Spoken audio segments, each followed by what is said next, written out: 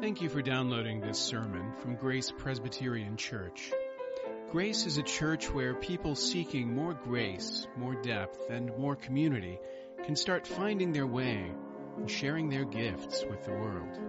You can follow us online at graceforsiouxfalls.org. Towards the end of chapter 3 of 1 Peter, in verse 18, Peter said, "For Christ also suffered once for sins, the righteous for the unrighteous, that he might bring us to God, being put to death in the flesh, but made alive in the Spirit." That verse 18, is the one we looked at on Easter Sunday, and then last Sunday, we looked at the whole last chapter that begins. We revisited it, and then looked at the rest of the chapter. And this morning, Peter returns to the idea. He's introduced the idea of Christ's suffering and given us Christ's suffering as a basis for how we behave. There's something about Christ's suffering that's meant to teach us how we should live. And now he's going to return to that theme and expand it for us, to give us a deeper sense of how we're meant to live in light of the suffering of Jesus. As we read our text this morning, which is the first paragraph of chapter 4, the first 6 verses, I want you to hear a couple of things in Peter's words. We're going to be meditating on several of the, you might call them the lessons that we find in this text. First is that the call of the gospel is a call to arms. The call of the gospel is a call to arms, but when you wage war on sin, you wage war on what the world calls good. You wage war on sin, you wage war on what the world calls good. And the only way to face final justice is to live for future hope. Let's read the words of Peter. He says, "Since therefore Christ suffered in the flesh, arm yourselves with the same way of thinking. For whoever has suffered in the flesh has ceased from sin, so as to live for the rest of the time in the flesh, no longer for human passions, but for the will of God. For the time that is past suffices for doing what the Gentiles want to do, living in sensuality, passions, drunkenness, orgies, drinking parties, and lawless idolatry. With respect to this, they are surprised when you do not join them in the same flood of debauchery, and they malign you. But they will give account to him who is ready to judge the living and the dead. For this is why the gospel was preached even to those who are dead, that though judged in the flesh the way people are, they might live in the Spirit, the way God does. Since therefore Christ suffered in the flesh," Peter writes, "arm yourselves. Arm yourselves." The gospel is a call to arms. We should arm ourselves with the thinking that was Christ's. The way of thinking that motivated Jesus is the way of thinking we should arm ourselves with. This is a similar idea to what Peter shares in chapter 1, verse 13, when he says, "Therefore, preparing your minds for action, being sober-minded, set your hope fully on the grace that will be brought to you at the revelation of Jesus Christ." Arm yourselves. Be prepared for action. But what is the way of thinking that we should arm ourselves with? What was the way of thinking that Jesus possessed that becomes, as it were, a defense and a shield for us? Well, it's simply this. Jesus was armed with the determination to endure what he must endure now in order to gain that future hope that he lived for. This is the way of thinking. This is the mindset that we ought to arm ourselves with. That understanding of the way that we're meant to live. We endure now, looking forward to a future hope, a future reward. Now, what is the difference between people who arm themselves with this understanding and people who don't? People who see life this way and people who don't? Well, those who don't, those who are unarmed, when they are tested, as they will be, they break. When we don't arm ourselves with the mind of Christ, when we're tested, we break. We continue in sin. We're like a city without walls. City without walls. In the politics, Aristotle turns his attention to the question of whether or not when you build your ancient city-state, you should build walls around it. Now, it may seem obvious in the ancient world that you should, because every other city has them. There must be a reason. Aristotle is not one of those guys who just passes over things because they're obvious. He's a detail guy. He likes to think through everything, and so he actually devotes a chapter on this question of whether or not a city should have walls. Here's what he says. Here's his reasoning. He says, a city defended by walls has a choice of alternatives: to treat its city as walled or to treat it as if it were unwalled. But a people without any walls is a people without any choice.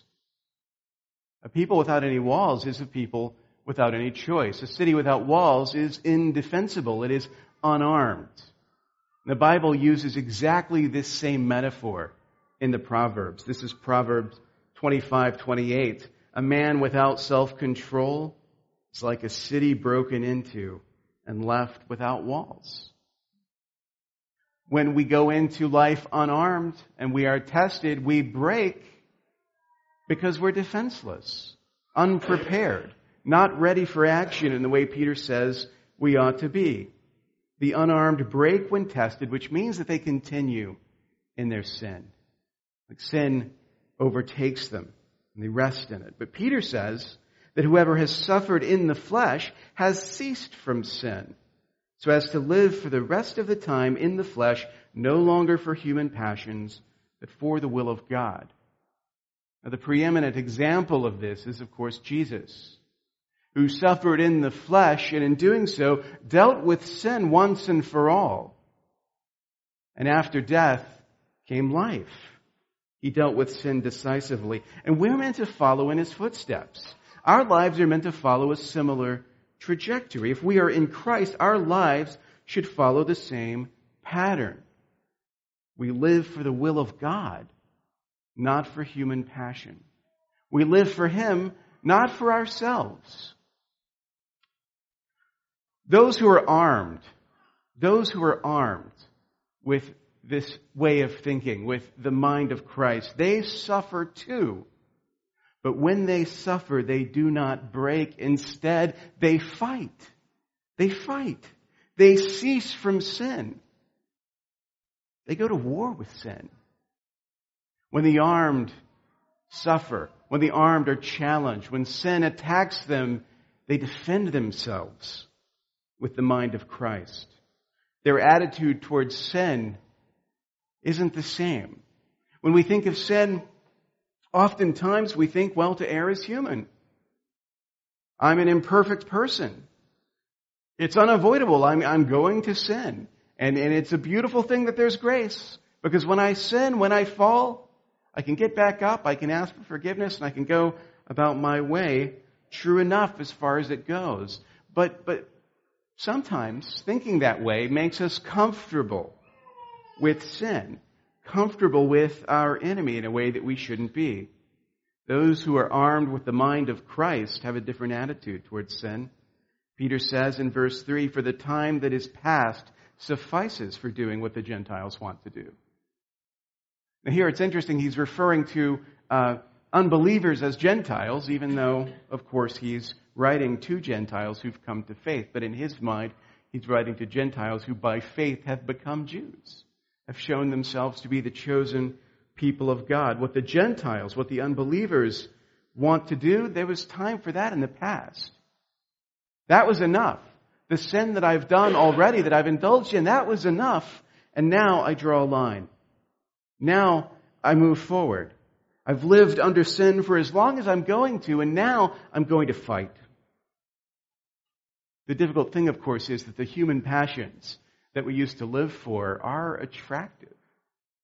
They are beautiful in our eyes. They are wonderful things. Living in sensuality, passions, drunkenness, orgies, drinking parties, lawless idolatry. These are the things we look down our noses on Sunday mornings. But outside the church, they can appear in really attractive ways. Really attractive ways. If you look at that list that Peter gives, living in sensuality, passions, drunkenness, orgies, drinking parties, and lawless idolatry. The last item is sort of a summary, and it encompasses everything that went before. Idolatry is the point here. Idolatry is the key to understanding what we're talking about. What's happening here is not this. Peter's not revealing that he's actually a pretty prudish guy. Peter's not revealing that he had a repressed childhood and that human sexuality makes him really uncomfortable. If somebody takes a sip of wine, he sees that as drunkenness, right? If a couple gets married and he finds out that they actually had sex, well, that's like an orgy to Peter. He can't bear it. He can't bear the thought. Not at all. That's not what's happening here. All of these things are activities or practices that he sees as part of the worship of false gods. All of these things are being done under the auspices, with the blessing of the false gods of the culture. And to cease from sin is to cease worshiping false gods. If the gospel is a call to arms, the question is, who is the enemy? Who is it that we're meant to wage war against? Some of us are so combative by nature that we would happily wage war with everybody. And others don't want to wage war with anybody. We don't want to be constantly in conflict. So it's worth noting, in light of that the Christian war is not against certain things. There are certain things we are not called to be at war with.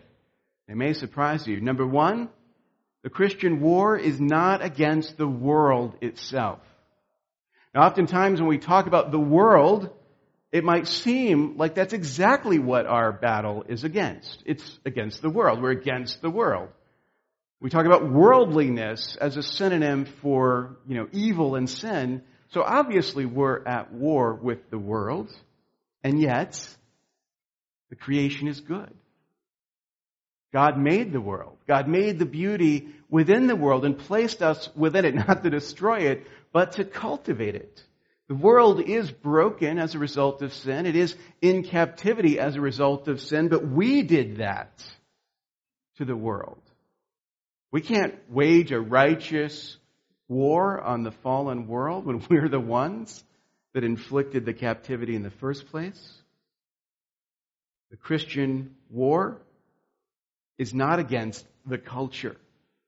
Sometimes we use terminology like that. We're at war with the culture, right? And we're called to be in a kind of culture war, battling it out with the culture around us. And yet, as human beings made in the image of God, our job, our role, our calling in life is to make culture. The first human beings, they were cultivators. They took the raw material of creation and using their God-given creativity, they made stuff from it. Far from being antagonistic towards the project of culture, all of us are called to be involved in it. It's our calling. It's our work. Christian is not at war against the culture. And Christian is also not at war against modernity and progress.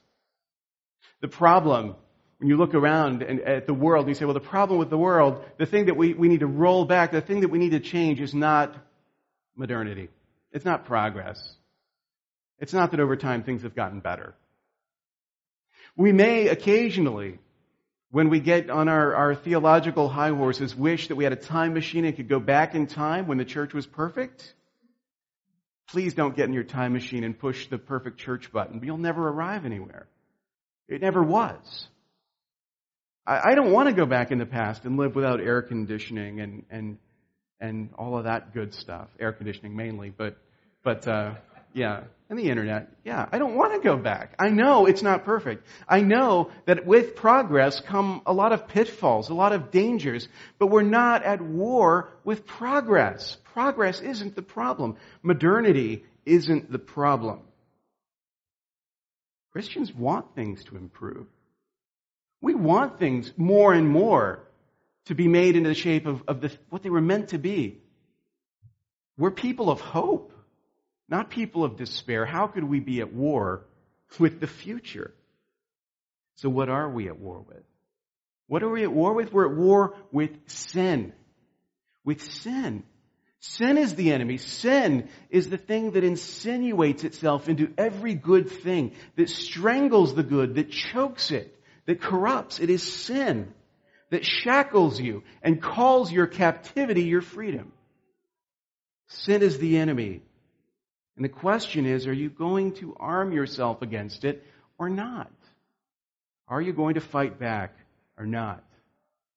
I think if we have a problem as modern Christians, a lot of it has to do with not knowing who the real enemy is. And so when we fight, oftentimes we don't fight the right battle.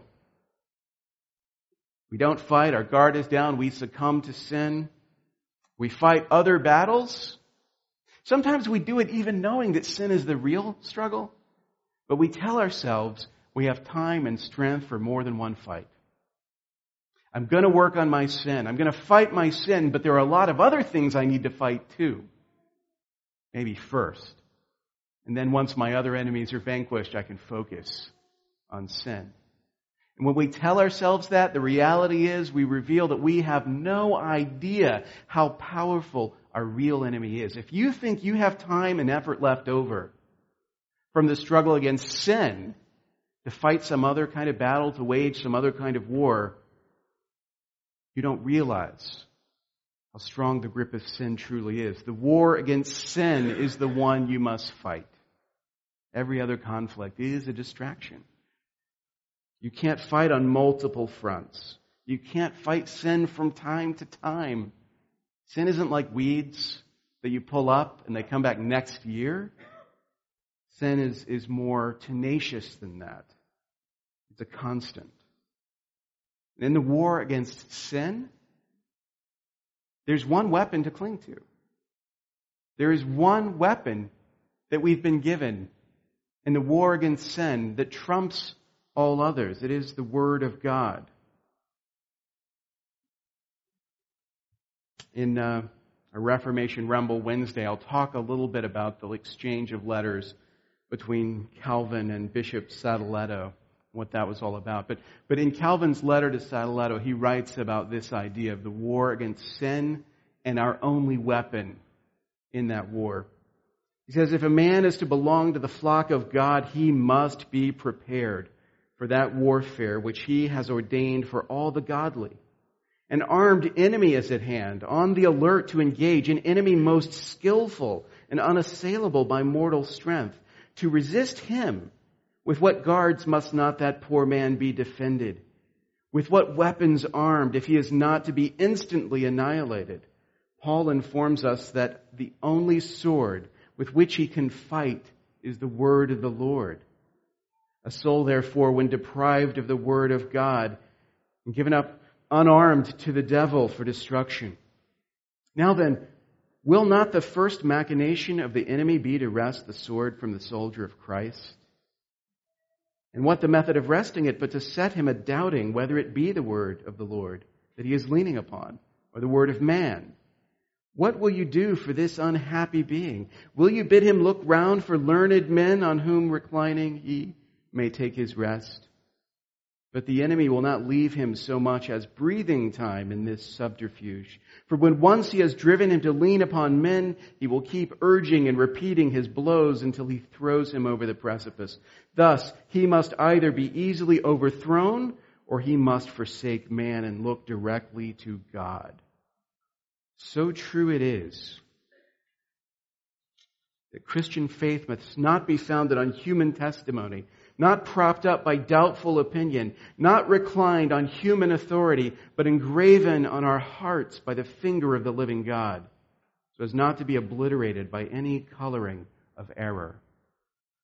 The only sword we have in the fight is the Word of God, and it's that very thing that the enemy would take from you. And anywhere else you turn to for help, you will be overthrown. It is to the Word of God we must cling. But recognize this, that when you take up arms against sin, when you draw the Word of God in that battle that we're called to, when you wage war on sin, you wage war on what the world calls good. Which means that your fight will be misunderstood. And Peter captures this reaction when he says, with respect to this, they are surprised when you do not join them in the same flood of debauchery, and they malign you. Now, the way that we've traditionally understood this in Christian culture isn't quite right. I think typically we would give you sort of this list of bad things that you shouldn't do, and we should say that when you don't do them, the world is surprised and they will malign you. Along these lines, they'll say, hey, you used to be a bad person like us. You used to love debauchery, but now you've become some sort of righteous, good person, some goody two-shoes, and that's the maligning. That they're accusing you of being righteous and good. That's not actually maligning, right? That's just accurate. Right? You've turned your back on sin and you've resolved to fight against it, and if people come up and say, oh, you sure are against sin, well, yeah, you are. That's not maligning you. That's not what's going on here. Remember, all of these practices that Peter is pointing to, like people in the Greco-Roman world weren't going around saying, well, no, that looks like immorality. This is part of their civic worship. This is part of their culture. These were things that Peter may describe negatively, but they saw as the kind of things righteous people do. Like good citizens do this stuff. This is accepted. Right? This is culturally approved. The maligning isn't that when you stop doing these things, people will think you're good. It's that when you distance yourself from these virtues in the eyes of the world, people will think you're bad. You're not righteous. You don't participate in the civic life around you. You don't agree with the culture that you're in. You're at odds with things that we're okay with. You used to be bad like us and now you're good. No. You used to be good like us. Now you're not. People are surprised you do not join them in what they believe to be good. What the larger culture insists is good. They malign you by concluding that you're doing evil, which is a hard thing to do. When everyone around you thinks that what you're doing is wrong, it's hard to persist. So arming yourself against sin means more than just cleaning up your act. A lot of times that's the way we think, a sort of moralistic way. I used to be a bad person. I used to do all these things that are vices, but now I'm going to clean up my act. I'm going to live a better life, and that's what arming myself against sin is all about. In part, but in truth, what it's really about is something deeper than that. When you wage war on sin, you align yourself against what sinners deem to be good. You embrace an antithetical view of right and wrong. A different way of thinking, in other words. It's not just your action, it's the way you see everything, the way you judge everything. And this is more than just shaping up. It's more than just like cutting back on your iniquity, dialing it down a little bit for the sake of Jesus. When you consider the example of Jesus, you see in Hebrews 4 that Jesus was without sin. Jesus never sinned. He never did anything that you could judge as wrong, as unholy. Jesus never set a bad example. And yet, the good people of his society did not consider Jesus to be a moral person. They were critical of his moral stances, in fact. Right? The Pharisees and the scribes, the moral leaders of their day, said in Luke 15, this man receives sinners and eats with them. He's not as good as we are. He doesn't live to as high a standard as we do. If Jesus, who was without sin, was not considered by the world to be good, then you, who aren't quite without sin, shouldn't expect to be thought of any differently. I'm not saying the point that religion is bad, that these religious leaders, their moralism was terrible. The point is that when you're at war with sin, you're at war with what the world loves. You can't expect to be understood. And being at odds with the world around you is hard to sustain. There's a reason why, over time, immigrants assimilate.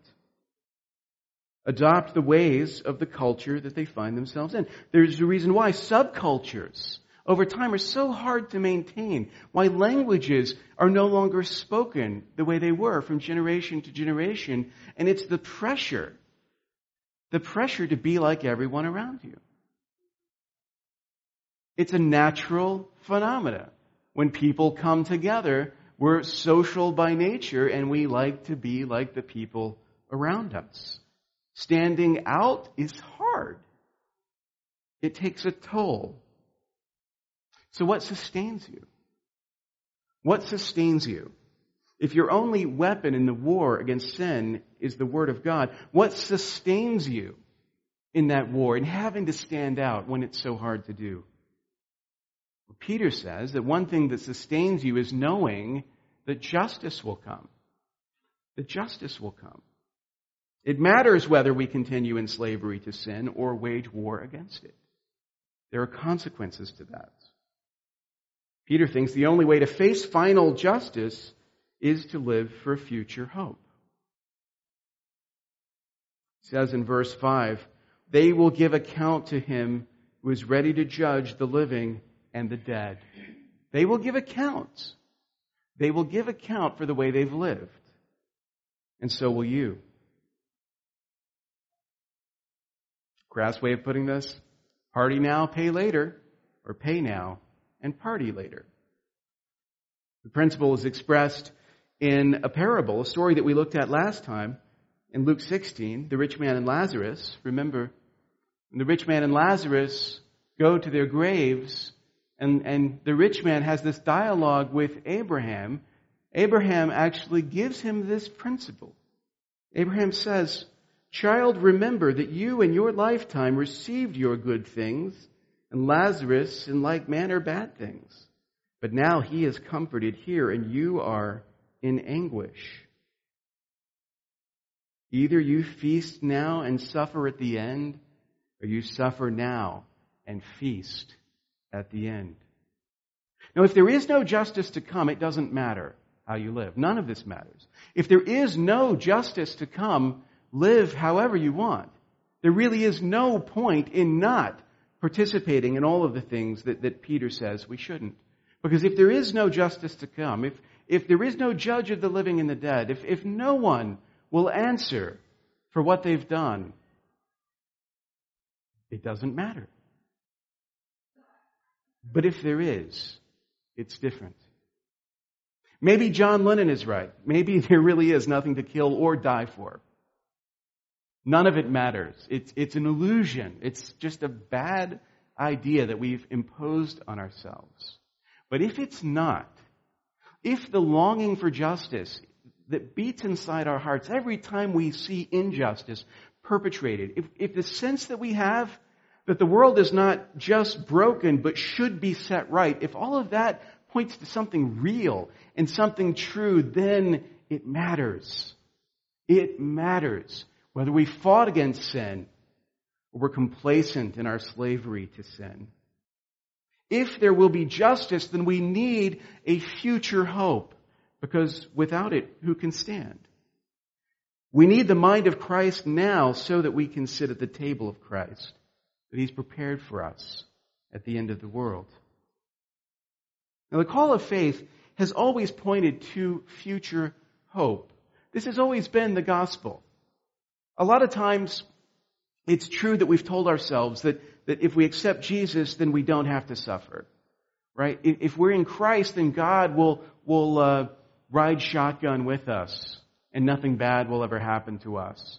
But that's never been the message of the gospel. It wasn't in the New Testament, and it wasn't in the Old Testament either. If you consider the lives of the Old Testament saints, they lived for a future hope. It's easy for us to see now in hindsight, right? They didn't have the full gospel as we do. They didn't even know the name of their hope, Jesus. But they lived for that future hope, and they died in it. And that's the life we're called to as well. That's the life we're called to as well. Peter says, for this is why the gospel was preached even to those who are dead, that though judged in the flesh the way people are, they might live in the Spirit the way God does. He's referred earlier in the book to these Old Testament saints. Remember the holy women of old that we should take as role models. And here he turns our attention again. He says, God is the judge of the living and the dead. Let's talk about the dead for a moment and see that the gospel that was preached to those who are now dead is the same here. They had to suffer now so that they could live for the future hope in Christ to come. But they were judged in the flesh, he says. They were judged in the flesh. That's why they died. That's what death is. It's judgment. Romans 6 says, "For the wages of sin is death, but the free gift of God is eternal life in Christ Jesus our Lord." So when we die, it's not just because the world is broken by sin. Like death is a judgment upon that sin. It's a penalty or a consequence for sin. And sin is tenacious, desires to rule over you. As God says to Cain, sin is crouching at the door. Its desire is contrary to you, but you must rule over it. From the very beginning, sin has wanted to speak the final word on you.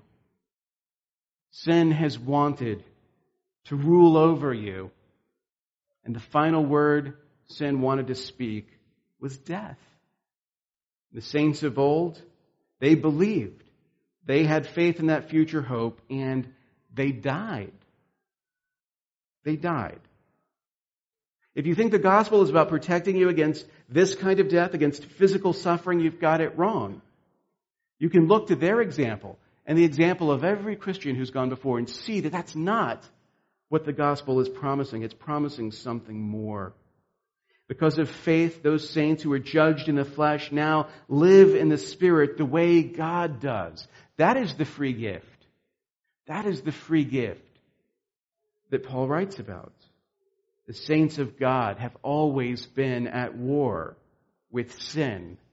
Jesus is our King. He leads us in battle. He is the commander of the hosts of the army of the Lord God. We must answer Him when He calls us, the same way the people of Israel answered His namesake Joshua. In the Old Testament, when Joshua took over command from Moses, when Moses handed off that responsibility to this younger man, this man of action, the people were presented with Joshua, which is literally the name Jesus. Jesus is Joshua in Greek. And here's how the people answered Joshua. They said, "All that you have commanded us we will do, and wherever you send us we will go. Just as we obeyed Moses in all things, so we will obey you. Only may the Lord your God be with you, as He was with Moses. Whoever rebels against your commandment and disobeys your words, whatever you command him shall be put to death. Only be strong and courageous."